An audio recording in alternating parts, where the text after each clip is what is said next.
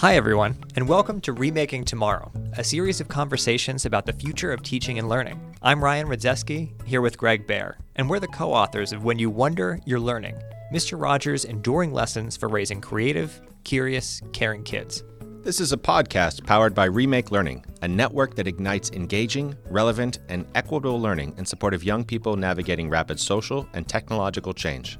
On today's episode, we're talking with Katie Martin and Devin Vodicka, the Chief Impact Officer and Chief Executive Officer of the Learner-Centered Collaborative, a nonprofit envisioning education ecosystems that empower all learners to know who they are, to thrive in community, and to engage in the world as their best selves. Katie is the author of Evolving Education and Learner-Centered Innovation. Devin is the author of Learner-Centered Leadership, a blueprint for transformational change in learning communities. Katie and Devin, welcome to Remaking Tomorrow. Thanks so much for having us. It's a privilege to be here with you.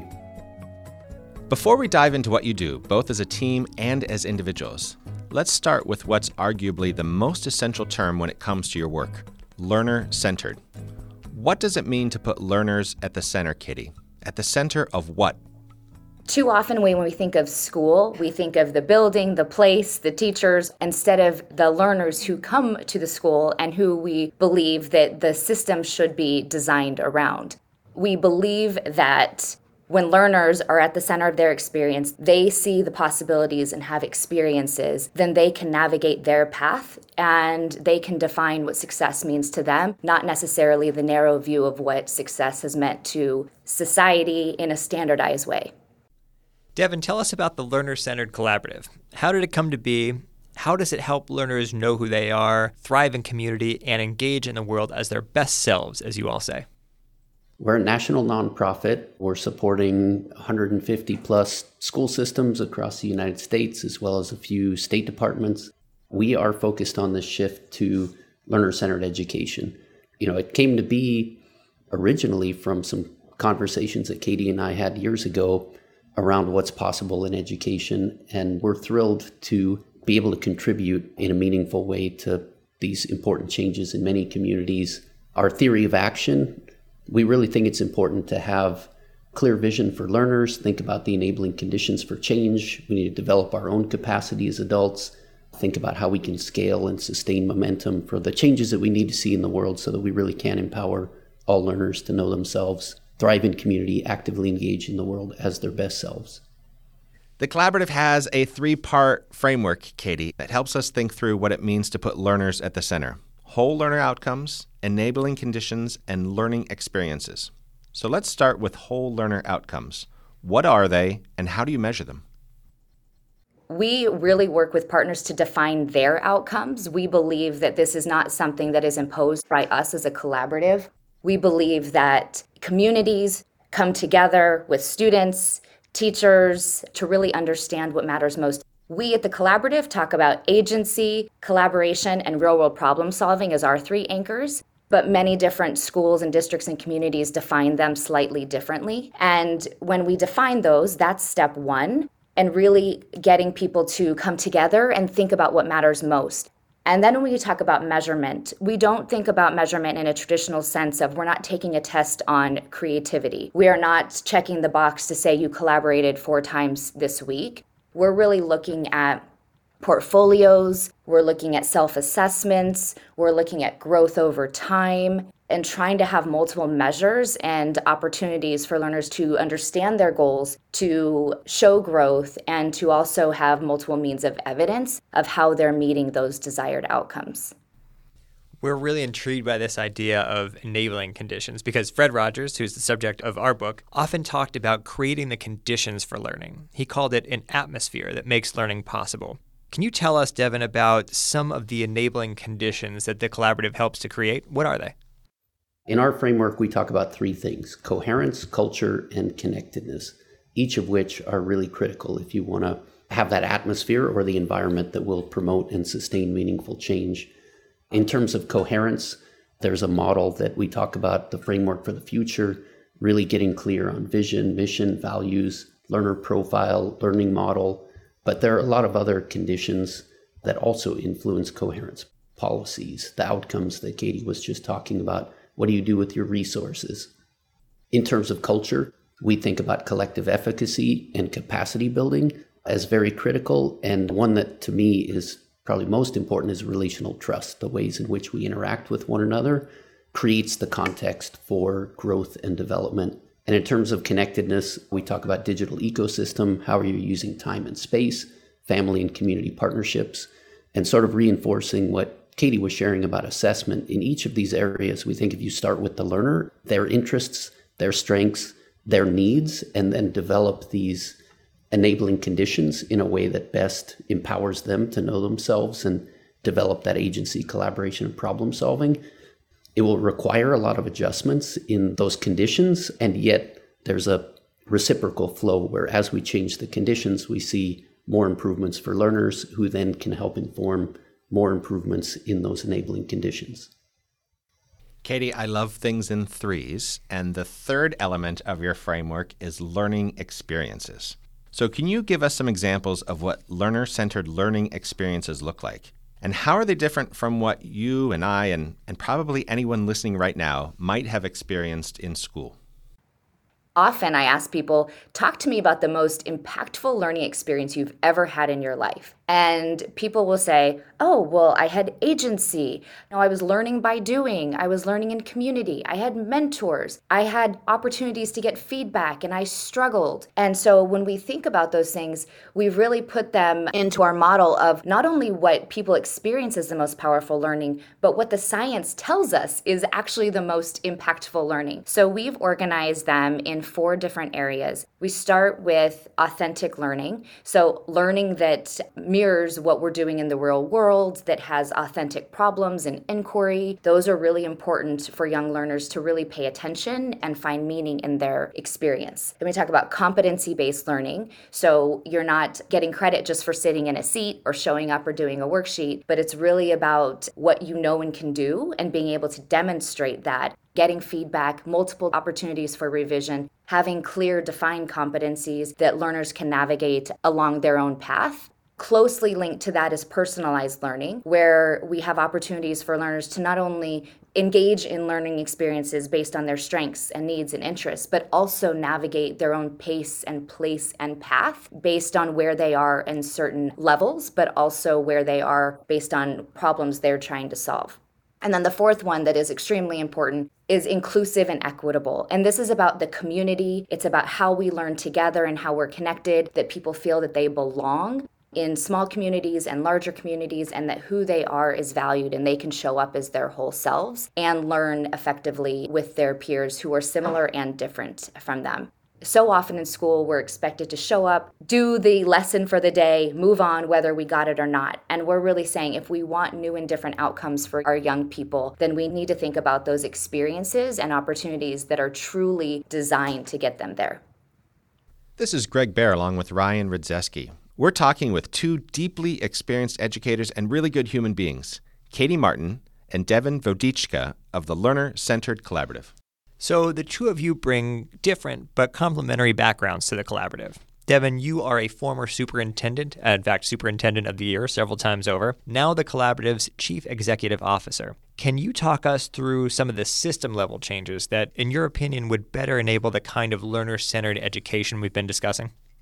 Boy, there are a lot, but I think the one that really stands out to me is how we define success. And I think if you take a relational view of learning and you believe that meaningful, deep learning is authentic, contextualized, and you take this view that we should be starting with the learners, we would have a very different way of thinking about success in our schools.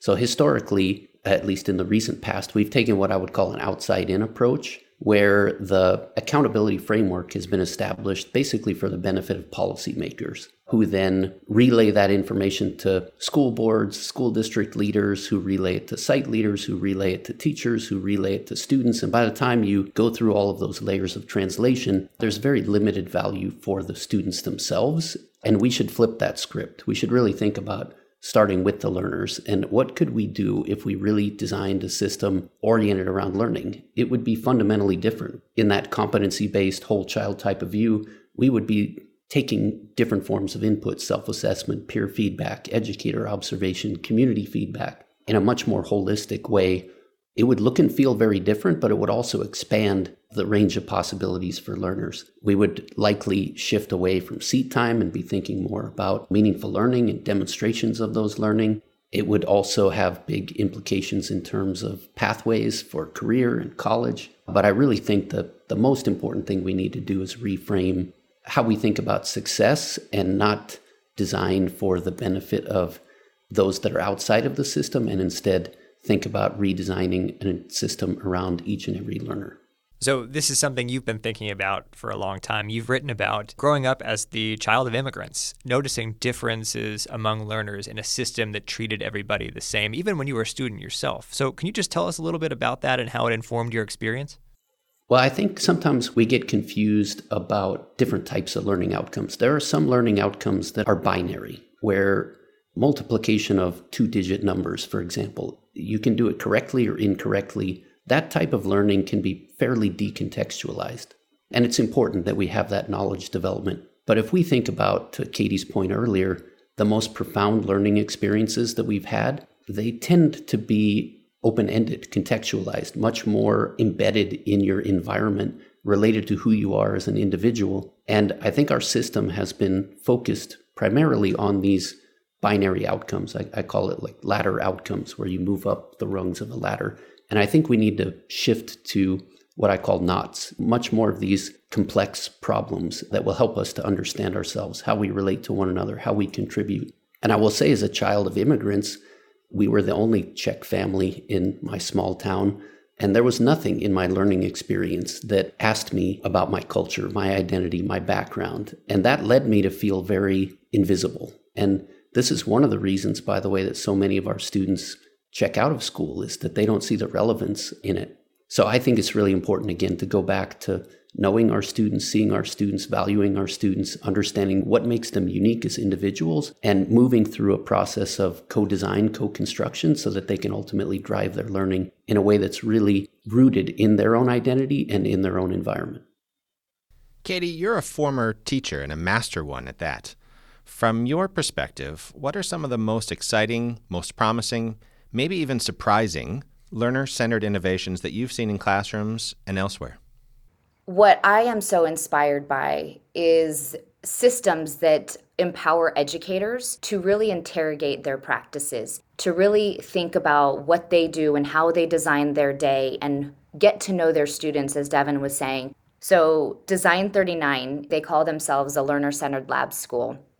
And when you see this, it sounds so simple, but the teachers were talking about interrogating practices such as why kids have to walk in a line. And this is just a basic example of how we focus on compliance. And everything then goes out from there. We spend 4 weeks at the beginning of the year teaching kids to walk into a line. When they don't walk in a line, we get really upset and think that they're not listening to us. And instead, when you flip that, and teachers are empowered to say, what do we want for our young people? We want them to have agency. We want them to collaborate. We want them to solve real-world problems. How do we design the classroom, the school, the environment to be able to do that? And so as a result, you see kids walking freely through the building, connecting with peers, deeply engaged in their reading, having meaningful conversations about current events that are happening in the world, giving their opinion, feeling like they matter, their ideas mattered, because the teachers have been given that same space to feel like they matter.